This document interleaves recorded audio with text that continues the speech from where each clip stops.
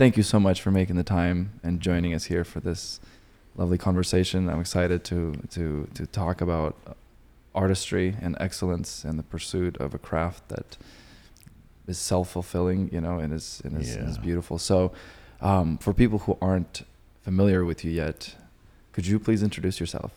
My name is Matthew Jordan Smith. I'm a photographer for like the last 37 years professionally. My father got me started in this whole business, gave me a camera, and it went from there. I started my career going to art school in Atlanta. Left art school and went to New York and worked as a photo assistant for a lot of fashion photographers. And my agent discovered me as a photo assistant, brought me on. I started shooting at first just beauty, like the word of fashion beauty, but really concentrating on just beauty, hair care, skin care. That was all I wanted to do. And then from there, that led to magazines commissioning me to shoot covers of magazines. Because back then, it was like all models on the covers. And then there was a photographer who was shooting a celebrity for cover, a special cover. And the photographer backed out to take an advertising job. So the editor came to me and said, "Oh, can you shoot this celebrity for this cover? Just shoot her the same way you shoot all the models." I'm like, "I can do that." And that was Halle Berry as my first cover. Not bad. Yeah. Then from that, it led to them giving me more celebrities. I think that first year they gave me Halle Berry, then Vanessa Williams, then Oprah. And once I shot Oprah, she gave me a shout out on the show, and then things kind of blew up from there. Oprah can make magic happen. Yeah, that's true. That's kind of how it happened. And well, she wouldn't give a shout out unless there was something worth shouting out. That's for sure. You're kind, man. You're kind. Anybody who has seen your work will quickly realize just the level of excellence and artistry that you put behind it. And what's always interesting to me is, photographers kind of start in the same place. They're initially, it's like, how do I do lighting? How does this camera equipment work? How do I get this desired outcome? And then pretty soon some plateau while others keep rising.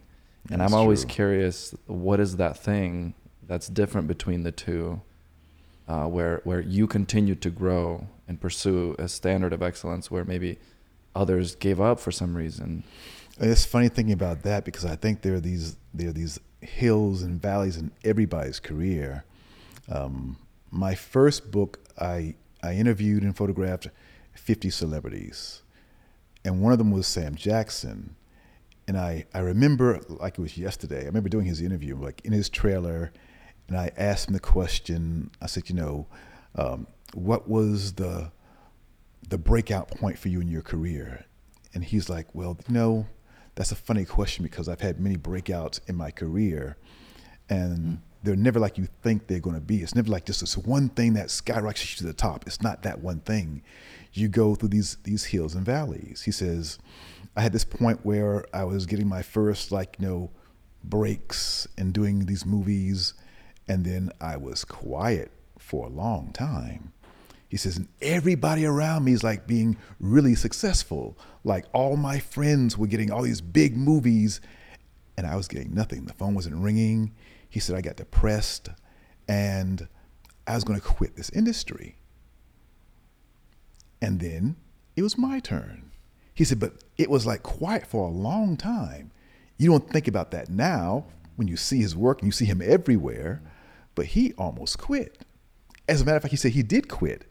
He fell off into drugs, and his wife helped him get him back on the track. And now you'd never know that.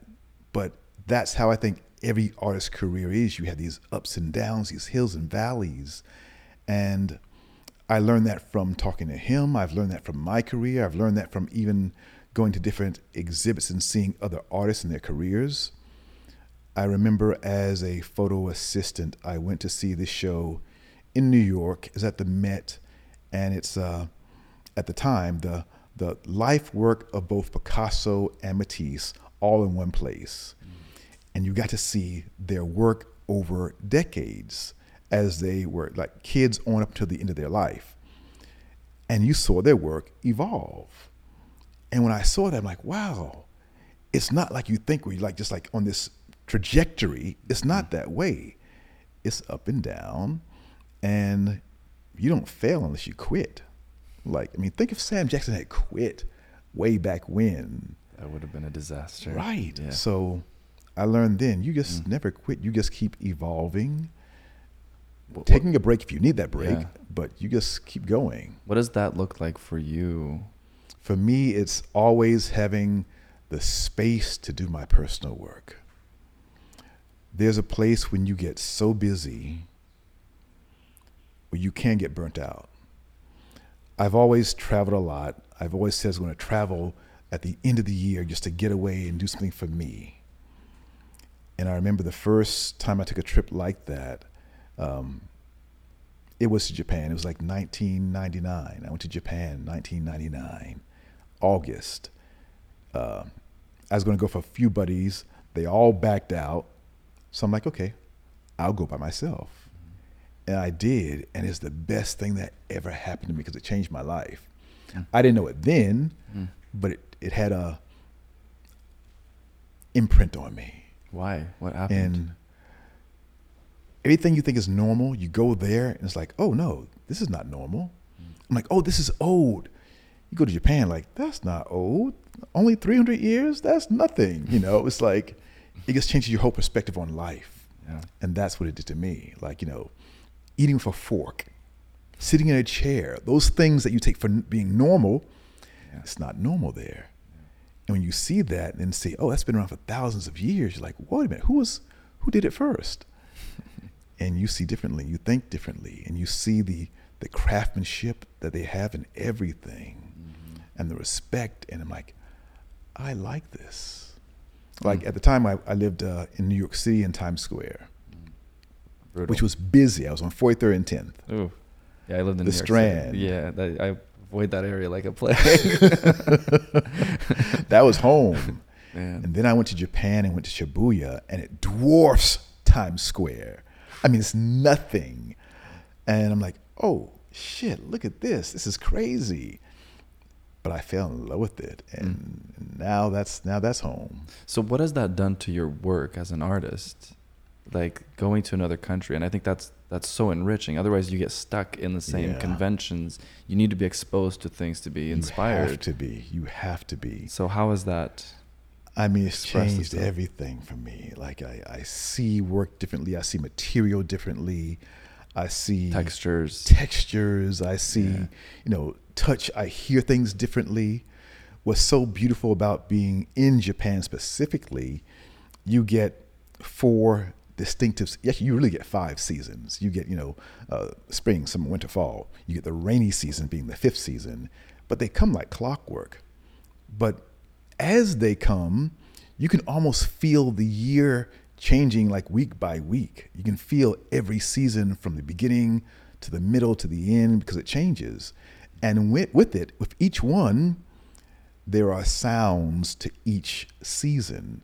And different artists put those things into their movies, like Kurosawa, he puts like all the seasons in his movie, and they're subliminal. You don't even see it or hear it for me until I moved there. I'm like, oh, wow, that's the sound of summer.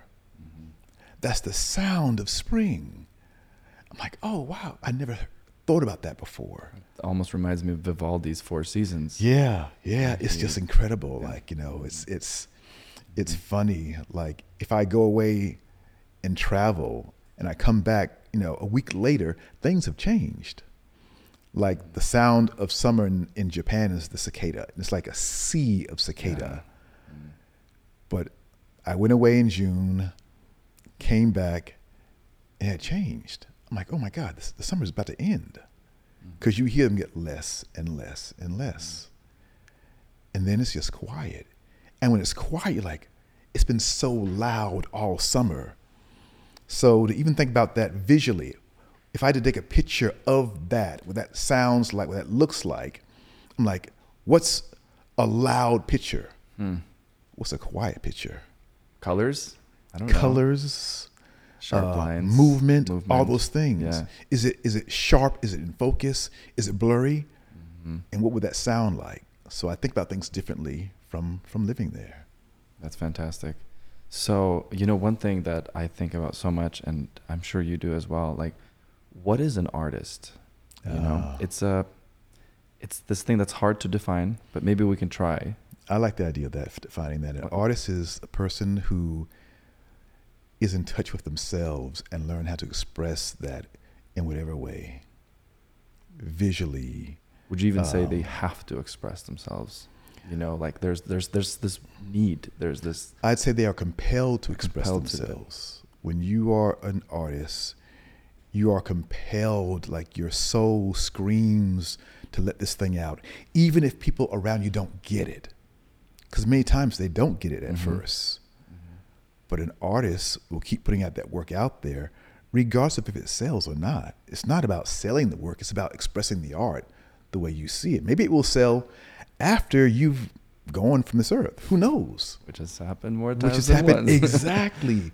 But you've got to express yourself as an artist, because maybe, the world is seeing from A to M and you're all the way in Z. You're out there in this other realm. They may not get it until, decades later, who knows? But you've got to express yourself. What if you're just doing bad art, but you think... Well, that's subjective. What's bad? And if you think about, it's funny. You think about work, you're like, as a matter of fact, there's a photographer, I remember years ago, I saw his work and I'm like, I hate this guy's work. And I don't say that about people's work, but I'm like, when I first saw this guy's work, I'm like, I can't believe this work is like every month in Vogue magazine. I'm like, I'm offended by this work. It's like, so like, I didn't get it. But every month I'd see it, to the point where I could see the work and know who shot that work. And then I'm like, actually, it's brilliant, because here this whole world of fashion, beauty is doing this illusion of what beauty is. And here this guy is doing it raw. No hair makeup, no frills, no pomp and circumstance, just like this pure, unadulterated, almost dirty work. But he was doing it consistently. So every time you saw the work, you knew who shot that work. It was his thumbprint. And I love it work. I love it now. I love that he is consistent in his vision. It's not an accident, because if you can do it over and over and over again, it's intentional. And it's pure and it's from the soul. But the craftsmanship was there. Oh yeah, right? That was the there. skill was there. It was. You didn't resonate with the taste. Of the work at first. But I love his work now. I actually bought his book like a year ago, and then reading the book as parts of his life in the book, his work looks like his life. I mean, it's just like his work is him. Through and through. You read this guy's life, you're like, oh shit, he's been through it. Crazy stuff. And his work shows that. So he's pure. And I think it's great to be pure and show who you are, regardless of what people think. Because imagine going and showing your work the first time. People are like, oh no, you should do this, you should do that. And he said, no, I'm going to do this. If they get it, great. If they don't, great. But I'm staying with this. Right. And that's kind of cool to do. That is cool. And you need to have that confidence to understand that this is actually good work, even though not everybody will appreciate it. And I think that's normal. It shouldn't. If you feel like you need to please everyone, then you're probably if you're trying to please everyone, you want to please no one. Exactly. But there's an audience for everybody. You just got to find your audience, and then be true to who you are. Once you're true to who you are, and do that work all the time, and that means you are really expressing who you are as a person, not even as an artist, as a person. You're expressing who you are, without being ashamed of that or hiding that, just purely showing who you are visually. Once you really do that, nobody can copy it. 'Cause like nobody can copy any of us. Yeah. Like we all have our own thumbprint. Yeah. Every person on the universe has their own thumbprint. Once you show your thumbprint, you're kind of golden. Yeah.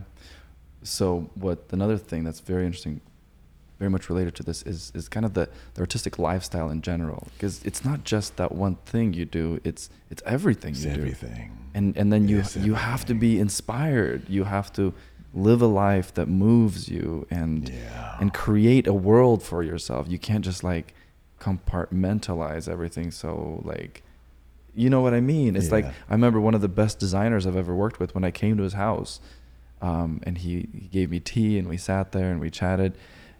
The house layout, everything, the way he served me tea was like his designs.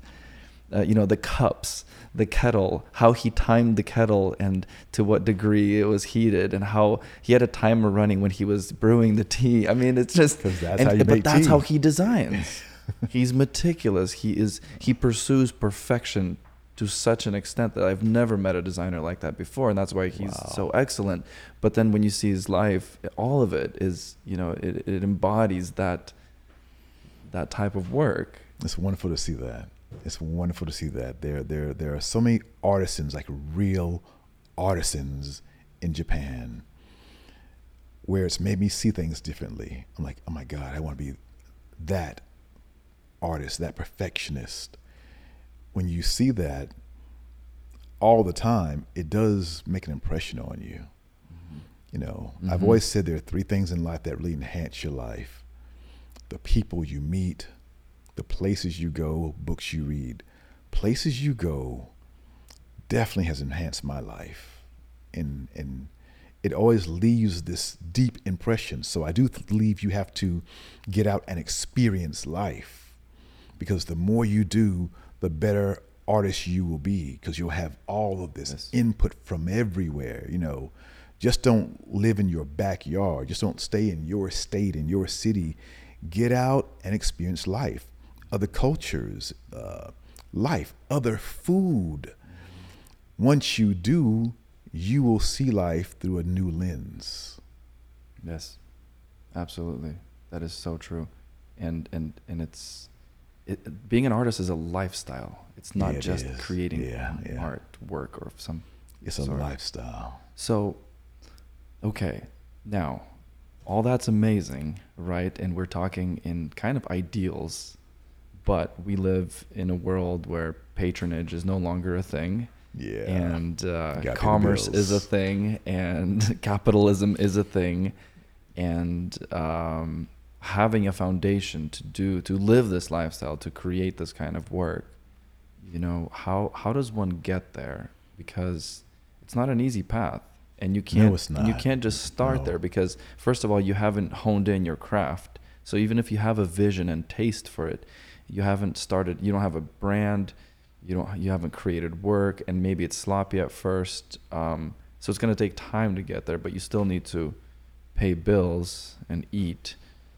Can you talk to us about this? How does this work? How do we survive in this world as artists? I remember the very beginning of my career, like you'd always like wondering, how will I pay the bills? How will I do this and how I do that? And there are all these voices around you saying, oh, you can't do this or you should do that. And in the very beginning, when I started out as a photo assistant, I mean, I was broke. I'm like living on peanut butter and jelly. I kid you not. And it was just like I had all these worries about, bills. But then as I got more and more into my craft and into the business of it, work just came. And it's funny, like, I'm a man of faith. I believe in dreaming big. I believe in, of course, like, working hard, and being paid right for your work. But I also believe if you surround yourself with the right people, things just happen. I didn't have an agent at the start of my career. My first agent found me. And at a point where I was so broke, it's kind of funny thinking about this now, point when I was so broke, my first agent came to me, and I remember he was the agent for a photographer who I was working for. And he approached me, and this is the same time I was about to get the job shooting Oprah. And got the job. I just shot the job. He's now my agent, and they want to do a buyout.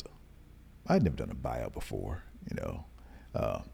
Harper wanted to buy all the images, and I'm broke. So I'm thinking like, oh yeah, like, you know, $5,000, I'll sell everything. He's like, oh no, you won't, you know. And he threw out this number, and I'm like, oh hell no, they'll never.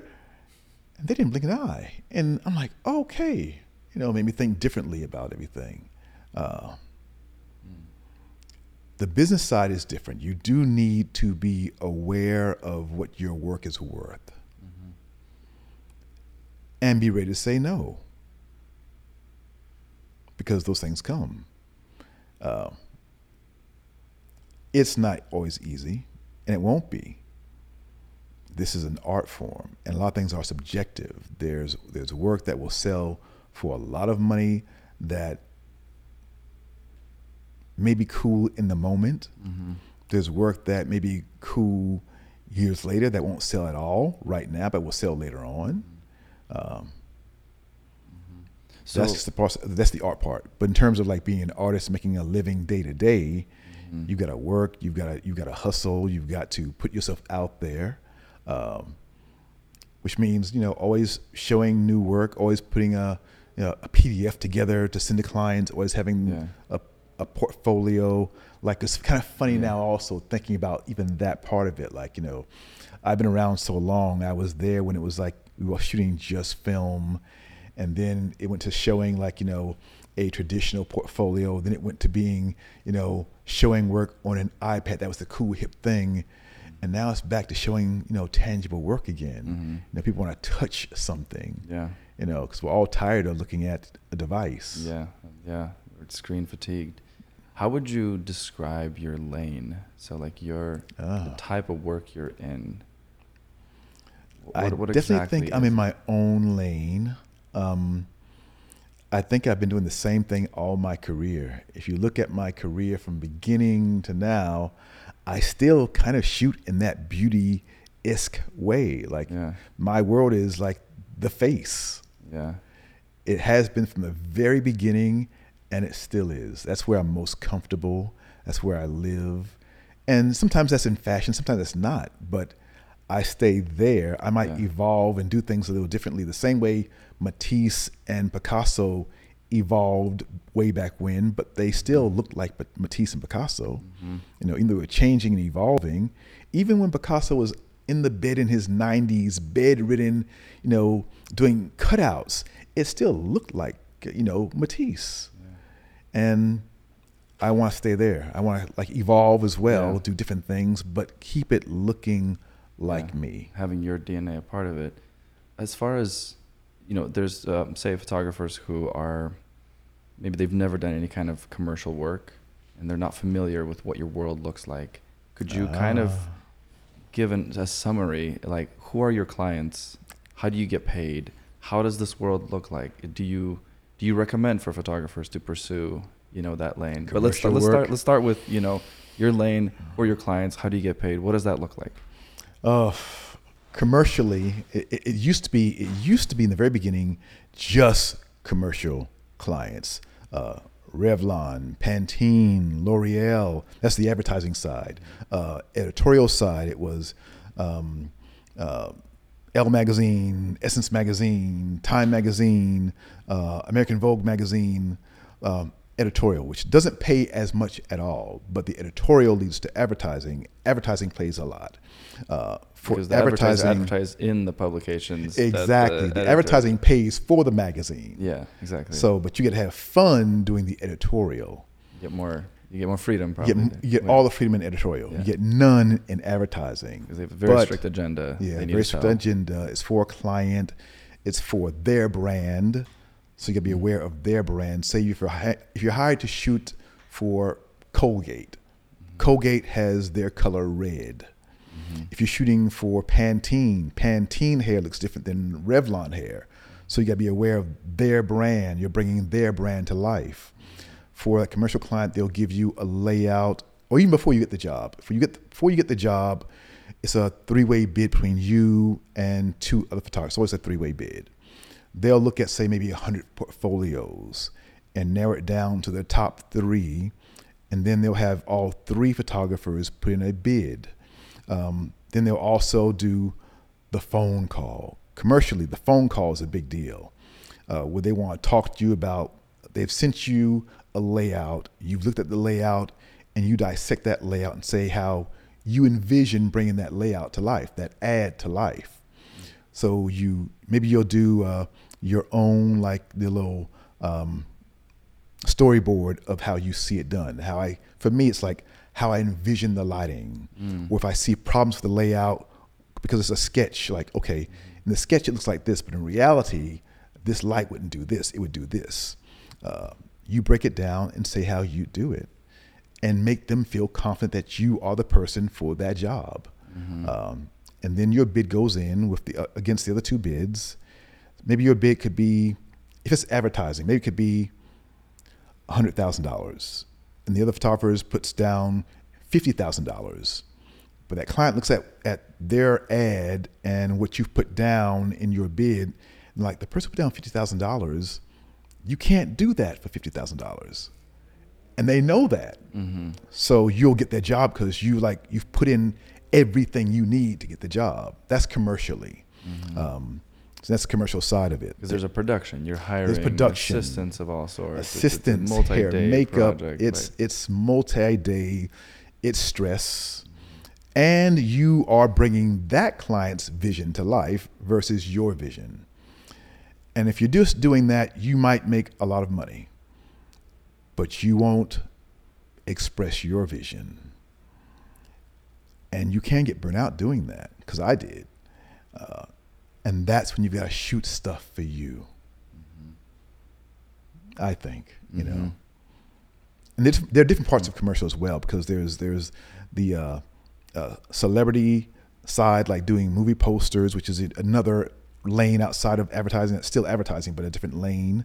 Then there's products, like doing beauty products like lipsticks and hair color and eyeshadow and all that's fun. The casting, all those things that go in part of it. And then there's doing those same things also with celebrity, which is another ball of wax altogether. But it's all fun. Yeah. And it's never boring. I mean, all these years later, it's never dull, you know. For sure. I moved to Japan from New York. Actually, I moved there from LA. Went from New York to LA. Didn't like LA because LA, you drive everywhere. You know, New York, you walk everywhere. I moved to Tokyo because Tokyo was like another version of New York. Of New York, yeah. It's same lifestyle, exactly. Same lifestyle, and that fits me. But now I was born in New York, so you identify what you know. So if I'd been born in LA, maybe I would cherished the life out there. But yeah. So what kind of work are you doing now? What are you into? Oh man, now I'm really defining my lane in Japan. I want to work more in Japan and travel less now. The one thing I learned from the pandemic is I'd love to travel less. Before the pandemic, I was traveling like 10, 11 times a year to the States, to Europe. And that was my dream. But after a while, you're like, I've been traveling all my career. I'd like to stay home now. Because I never knew what that felt like until the pandemic. And now I'm like, I kind of like being home. So I want to work more in Japan and travel maybe 3 times a year, 4 times a year. That would be ideal versus the grind I was on, because I need to have time to work on my art, which is where I want to be. Yeah.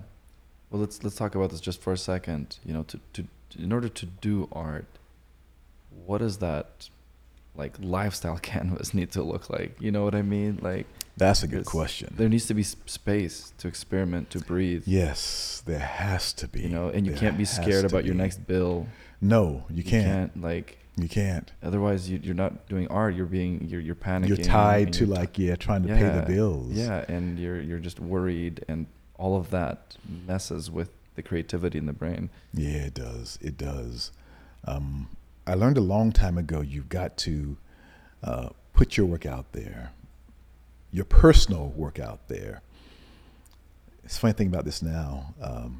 One of the guys who I assisted for, he was working a lot. We were doing a lot of Victoria's Secrets back when Victoria's Secrets was hot.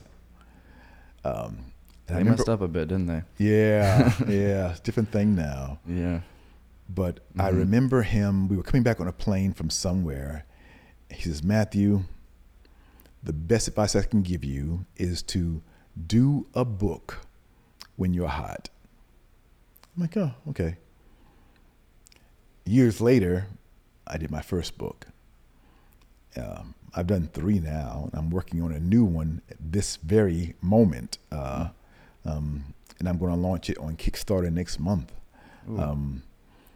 But the books do something for you that's kind of cool. They give you a space to put work out there, to reach a different audience, a new audience. The books live long. Like you work on a commercial job. Say you do an ad for a big client that's paying you a lot of money. The ad comes out, you do all this work, it's out there. If it's a really big ad, maybe it's out there for a year, and that's it. But nobody knows you shot it because there's no credit line on the ad. An editorial there is, but on an ad, nobody knows you shot it unless they see your portfolio. And that's just clients who see it. But the average person doesn't know. There's a lot of work that nobody ever knows that I shot. You know, even though you worked so hard, got paid this great amount of money, nobody knows you shot it. But a book is different. My first book came out 2001, and somebody here today brought the book for me to sign. Today, in 2022. That's amazing. That first book I did in 2001. That's what a book can do. It can have a long life. It can inspire generations of people who didn't know who you were when you were, doing the book. They may not have been born when I did the book, Yeah. That's kind of cool. So That is really cool. I love doing books. What's the latest book about? The latest book is I worked with Aretha Franklin for 13 years. I shot her the last 13 years of her life. And we were good friends. So I'm putting that work out there finally as a book. I'm going to launch it on Kickstarter at the middle to the end of next month. So I'm super, super excited about that. Wow, that is really exciting. So for all of our viewers and listeners, if they want to follow you, we'll just put the plug in here. Find me Where on do they go? Instagram. That's where I am every day, basically, like sharing my life, and every part of my life. And just doing stuff. I'm active on Instagram a lot. Okay. Well, we'll be sure to include tags and everything. Okay. Well, I want to ask you one more question, and feel free to respond right away, or if you want to think about it. But I'm always curious what contrarian opinions people have, and so I'm curious, what are some of your strong beliefs that you have, or a strong belief that you have that most people would disagree with? I have a lot of those. One that I have that I know a lot of people disagree with is, as a photographer, I came up, learning about light and light meters and the tech. I think, like today we live in a world where you don't need to be tech savvy at all. You don't need to know about light or how light works or light meters. And there are many people who don't believe in using a light meter at all. And that's cool. I do believe you can get by doing that. A lot of people do that all their career and do very, very well. But I think if you understand how the light works, how cameras work, how f-stops work, it opens this other world of creativity to you that will help you in your career farther than you can imagine. So I think everybody, wherever you are in your career, if you've never seen a light meter or touched a light meter or know what an f-stop is or whatever, you should. I know a lot of people don't agree with that, but I think learning about those things will only help you to have control, to really bring your vision to life and be able to duplicate it 10 years from now, 20 years from now, because you'll have a recipe or you'll know the theory behind it and how to get there. Because I've had many clients who said, I love that picture you did 10 years ago. Can you do that on me? I had Aretha say that about a picture I did of Tyra Banks 10 years before she wanted me to do it. She said, I love that picture. Can you make me look like that? I'm like, sure, absolutely. And it wasn't some autofocus. No, it wasn't the camera doing like everything for me, because I think that tech will get better and better and better, because that's what happens. But still, as the artist, if you want to have your control and your vision, you should know how all that stuff works. 100%. And that takes discipline. And just the desire to want to be better at your craft or to bring your vision to life. Like, cameras will be able to do anything and everything, but they'll always make things look normal or like everybody else for the masses. What if your vision is like that photographer I was talking about earlier? His name is Jürgen Teller. If you see his work, what if you want to go that direction and do work that looks far away from normal? Basically putting your fingerprint on your work. You learn about how to do that by learning out about everything, and then finding out what you love and sticking with that. 100%. No, that's a great belief to have, and I think that's what enabled you to be where you are. And I hope everyone will take that and run with it. Thank you so much for your time. This has been very inspirational. Thank you. And everyone who is listening and watching, please do follow Matthew because he is a legend. And we will end on that. Thank you. Thank you.